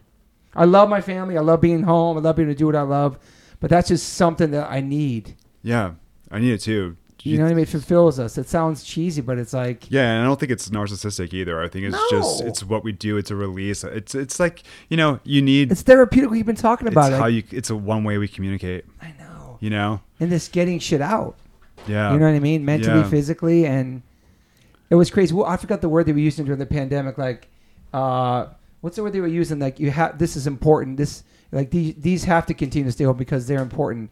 The word essential. I feel like music was essential. Music saves lives and helps people. Yeah, that was. I'm not saying we shouldn't went to live shows during the pandemic, but like music was at the bottom of the totem pole the whole time. Just another, I was like, another not scam. being selfish. Like, what about the musicians? Like, they go out there and it helps so many people. Now he's gonna write a note how he wants to borrow my credit card right now. I'll go to the store. But you know what I'm saying? Like, yeah, it was the first to get cut off, last to open. Of course, Yeah, that's what we get. It was scary, man. Like, it just like. And then everything's just so like, I know it's a severe thing, but it's just like so like all of a sudden it's just gone. It's just like as of last week, like there's a fucking world war and like the COVID's gone and no one's mentioned. Like I watch every news station for a minute. I do that. Are you obsessed with the news? Yeah, I go through bad phases, and then but. All of a sudden it's just gone, you know? It's just like no one's even mentioned, not even like, yeah, this shit is happening over there. Also, this is like what's going on with this now. It's just gone. That doesn't happen. In like 2 seconds. Just gone. I know, man. And the CDC came out 2 weeks ago. I don't want to get into the politics shit, but Yeah. the CDC came out and they said, you don't have to wear a mask anymore unless you want to. Whatever makes you feel safe. Yeah. After 2 years, it's just fucking Just cool. gone. Yeah. I mean, I'm stoked it's gone. For Like, sure. The war sucks Yeah. and all that shit. It's just one thing. I just... Yeah. It's like, what's next? You know? So you were heavily watching the news during the whole 2 years? Or is that something you... yeah. Because that probably fucks with you too. It fucks with you. Yeah. Yeah. Well, it was weird too because, you know, I had to monitor our store. You know, it's like all of a sudden I'm like Yes. a bouncer again. Yeah. You know, and So I so got that baseball bat. I had a hammer this time. Damn. Yeah, and I had to bounce someone with it. Wow. As someone tried to rob me, Holy shit. and I showed them the hammer, and it didn't work. But wow, dude. you know, and all of a sudden I'm 42. All of a sudden, acting like I'm 18, putting a hammer to someone's head. You know, Holy just shit. to keep what's mine. And then, but it was just, you know, Hollywood sort of exploded It into did. like not like for no political like revolutionary reason, just like people taking advantage of the situation. For sure. And all of a sudden, there's just like junkies coming in trying to take your stuff, you know, and it was just like not having it, you know, Wow, no way. So dude. that was like, I don't consider that me going back to work. But basically, when stuff opened, I was at the store managing it because it was too sketchy, you know. Wow, man. You know, I was moving bookshelves in the night, putting them in front of windows getting broken, you know. Wow, man. It's just what it was. Was it scary about like almost losing your spot during the thing too? Like, was there thoughts of losing your bookstore during the pandemic? For sure. For sure, yeah. For sure. And Not it's just to violence or whatever, just in general, yeah. yeah, for sure. Yeah. Fuck, man. Yeah, it was, you know, everything you work for, it's, you know. Yeah. And, you know, we work for it out of love, you know. It's not, Totally. you know, Yeah. you don't want to lose what you love. This is an interesting question. I'm so curious about this answer. You consider yourself an optimist or pessimist? I'm in the middle, you know. Yeah. Are you a realist? I'm a realist. That's what my wife is. She's a realist, yeah. Yeah, so I can't really like locate myself in either circle, you know. Yeah. It's just I prepare for the worst at all times. If something cool happens, I sort of take the good with a grain of salt and don't let it like I don't bathe in the glory of anything good. I just sort of like accept it and move on to the next thing. Yeah. This is what I'm saying. I would like to be more present. Like, Yeah. you know, it's like if I have a good show, I don't walk off stage being like, that was a great show. I'm just like, all right, what's Are you next? harsh on yourself, like a really harsh critic about your performance or your music or anything like that? Perhaps, you know, like if I don't sing well enough to my liking, I'm upset. But like, I mostly get furious and like when like you can't hear yourself and like the Of course. sound sucks and Yeah. just like, you know, you want to kill someone in the club and Yeah, totally. you know, because when it's out of your control, Yeah. that's when I get furious. You know, But the funny thing about that is like we're always so harsh. I'm harsh on myself too, but the crowd doesn't. Most of the time, crowd doesn't see any of that shit. It's just all you never, on you. Never. It's crazy. Yeah, You yeah, like you critique yourself and like, fuck, it's hard, man. yeah. It's like you want to do the best you can do. Are you a perfectionist? Yes and no. I am. So I spend a lot of time on some things, and other things I'll write something in a second and put it out. But I Yeah. think over the years, you know, I used to just make songs left and right. It was no big deal. Mm-hmm. Now I just labor over them, and then other times I'll write one in a minute. You know. Yeah. I don't know. It doesn't make a lot of sense. It all depends on your vibe that day or how you're feeling, right? It's strictly vibrating because I don't, you know, I think I don't know how you are. A lot of singers, they write melodies in their head and they have like, and people build songs underneath them. I've never done that in my life. That's like a crazy notion to me. I don't know how people do it. So I have to make, Cold Cave is more of a labored process for songwriting. I have to make the music first, hope that it attracts something in the lyrical side of me, and I hear something that could sing on top of it. Yeah. Often I make music for that band and just doesn't really go anywhere because I'm not inspired enough. Whereas American Nightmare, it's weird. That stuff just falls out of me. Yeah. I could just, if someone was like, here's a studio time, be there on this day, I could come with nothing. I'll leave with the record. That's no big deal. So you could write a whole album right now if they asked you to? Yeah, easily. Wow. Yeah, and that's how it's always been with that band. Like I Yeah. always went in with nothing. Band would lay down the song. I'd take a tape or CDR to the car, put it in, write real quick, go do vocals, Damn. and just do them one by one by one, you know? It's awesome. But I don't know how to write vocals. Yeah. Like that's not where I'm coming Me from. either. I would just write. My brother would be like, write down what you want to sing about, write a topic, and I write down all these things about it, and then we make it into a structure. Fit it, song. yeah. And then they would have the songs and the riffs. So my brother was really good with melodies, Right. and Rusty too, the harmonies and stuff. So they would have these Like this would be, right. Yeah, so I would just write the lyrics too, but I can't write harmonies. I'm just writing what I want to sing about, and then they help me organize it. You know what I mean? Yeah. Like I can't write the melodies either. And like I can't just hear a riff and go, oh, that could be this song. They'll give me a full song of like a demo, and then I can do that. Yeah, it's interesting. Yeah. Some people can just do that. Like Chaff and Newfound Glory, he produced a bunch of records. He's got a crazy ear for melodies, right? And just all that, dude. And he just like try this, dude. I hear this, like really awesome with that kind of stuff. Yeah, it's like some people have it. Yeah, I go about it backwards. You know, Mm-hmm. I don't know. Once it clicks within the song, then I'm good. But it just finding that moment for it to click. Yeah, It takes me a while. You know. Yeah. Do you have any like top 5 inspirations or any kind of inspirations? It could be authors or anything that made you influences in your life that stuck with you. Maybe not stuck with, but as an early age and it continued. I don't know. Yeah, it's always sort of been just building towards. Always, you know. I remember like my first records were like The Doors and The Cure and stuff like that, and that's stuff that I never like abandoned. That it's always been with me, you know. And which was sort of like I always like, for whatever reason, the darker side of pop music. Yeah. You know, I don't know. And then the darker side of hardcore too, probably in a sense, darker shit, right? Yeah. Yeah. Yeah. I don't know. It just, there was something that I could relate to that was more realistic about it. You know, I don't know. That's how I felt. So yeah, it wasn't like. Did you like 7 Seconds or stuff like that? Or I did. You know, it was funny because I told Kevin. No, but Joe Nelson when he did the. Oh yeah, the re-release. The re-release. Cure. I mean that Crew record. The Crew. Yeah, I had in like 7th grade. Maybe 7th grade. I had a dub cassette of The Crew. Oh wow! But it had no writing on it. So for years, I knew this record by heart and didn't know what it was. Wow, who it was. Yeah, it wasn't until like 10th, 11th grade that I found it was 7 Seconds The Crew. But I knew every song on it, you know. That's fucking awesome. But I loved it. It was just, but there's something like, you know, that first song on that record, there's something, I mean, I'm still obsessed with the 80s to this day. That song is like, it just sort of, I don't know, it just envelopes everything perfect about how I remember growing up. Yeah. Do you listen to a lot of old stuff still like that? Yeah. It's just sort of my go-to. I never like got over the stuff that blew my mind when I was a kid, you know? Yeah, I get to listen to Minor Threat or like we said earlier, the Verbal Assault Trial record over and over again. It's just perfect. And yeah. I mean, I just drive around with that. It was like one of my 4 tapes in the car. I was stuck in there, Trial. Yeah. It just brings you back and has, I don't know, it's just the memories, you know what I mean? Of that time and just. It's formative. I know, man. Yeah. So yeah, Verbal Assault for sure, underrated. We're just talking about them now. They're playing tomorrow in Rhode Island, first time in 30 years. Yeah, so. I found out about Verbal Assault from being into Belly, actually. Oh yeah, because he tour managed them or something. He's in the band. The guitarist were they? Yeah. Okay, came in. Yeah. Yeah. So I didn't know. I mean, I went backwards. That's what's weird. Like even with like the first shows I went to, I ended up going backwards. Yeah. And then you find out everyone's post-hardcore about that. You know, there's no one who's not. You know. Yeah. So yeah, he wasn't Billy. That's right. Yeah. But I think Chris Jones, one of those guys in Verbal Assault, also came and tour managed them as well. One guy was in the band, and the guy came with him. Right. That's right, Billy. That's right. Yeah. That's a pretty big band too. Yeah. Yeah, they did good. I mean, I went to see him a couple years ago, even, you know, here.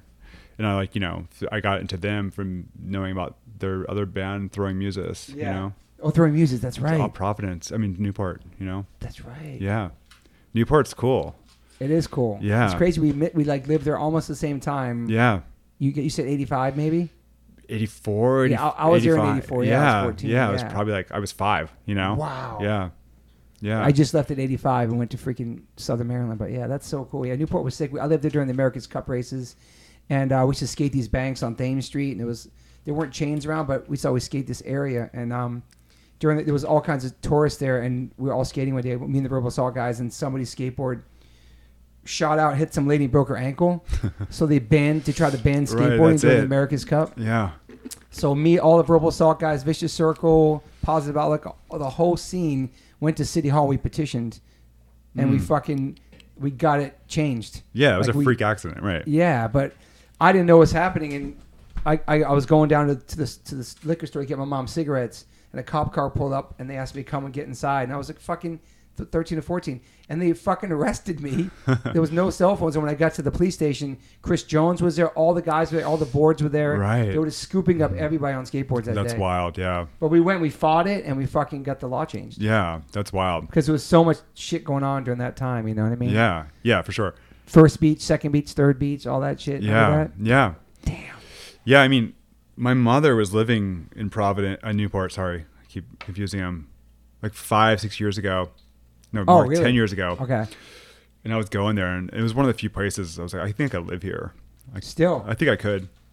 Is it quieter in the winter probably too? Because it's such a beach town. That's when I like it. You like it, yeah, right? I like cold beaches in the winter. 'Cause, like, So you could live in the winter again? I could, if I had like a cool, small, Yeah. no neighbor beach house in the middle of nowhere on a beach in the winter, I'd be into it. Do you miss the East Coast? Yeah, when I go back, I miss it, and then when I get back here, I don't miss it. I know. You know? When I go out there when I see snow for a couple of days, I'm like, I miss that shit. And then you're out there like, dude, get me the fuck back to California, man. Yeah, I romanticized Boston because it was just such a big part of my life, and walking around the city and just headphones on and just like no cares in the world, and like go see a show. It's maybe not like that no more. I know. No, I go down. Now I just go there and I'm just like, where's all my spots? They don't exist. Same with New York, dude. Yeah. Everything changes. So we got to be. I think the times that we lived out there was a fucking beautiful time. It's just because it was our time, what we were doing, and how the scenes were back then. But yeah, it's never going to be like that, and everything changes. It's like I would love to go back to the old New York, but it's not there. It's not there, dude. Yeah. It's so different. Everything's just. It's wild, man. Yeah, I mean, I moved here from New York 10 years ago, and when I was there, it was just like, it wasn't like a thing. I felt it was just like and it's easy for people to say, I'm sure there's someone there having the time of their life right now, and that's cool. Totally, but, their time, yeah. But it's like, for me, it was just sort of like I felt a bit left over, and like I had missed it, Yeah.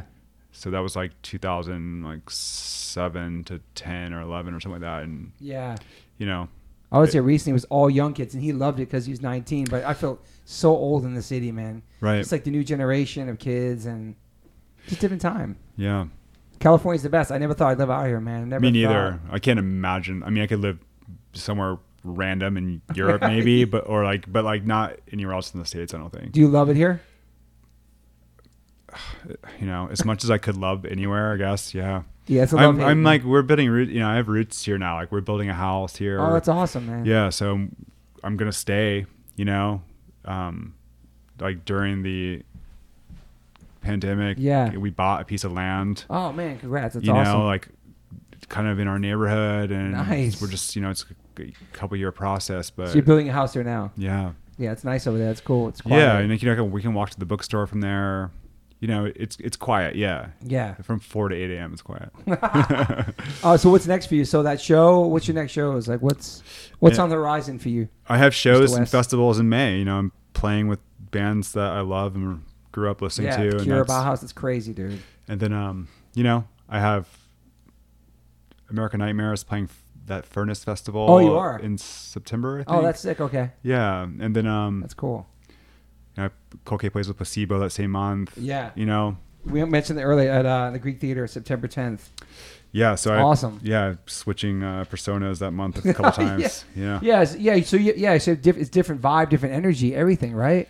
In a way, yeah. That's crazy. I just thought about that. Yeah, it's weird. You go off in American Nightmare, like you're all over the place. It's physical. Yeah. Yeah, whereas Coldplay is much more controlled. And more mellow, more chill. Yeah. Yeah, that's cool. Yeah. That's two different vibes, man. Yeah, it's weird. Well, I never thought I'd be an adult doing American Nightmare. I didn't want to. Yeah. I didn't think something that would come back in my life or that I would desire to do, and then it just did, Are we really adults or are we just big kids in a sense? Yeah. I think I'm an adult. Okay, I'm an adult. We're adult because we have kids, we have properties, we pay mortgage. I know what you mean. Yeah, it's like I saying, feel like a kid, and I also feel like an adult. I'm again, like I can't pick one. I don't feel comfortable in either. Yeah. I don't want to just be this. Mm-hmm. It's tough to subscribe to something. Do you feel like you're in a good place in your life now? I think so. Yeah, I think it's I'm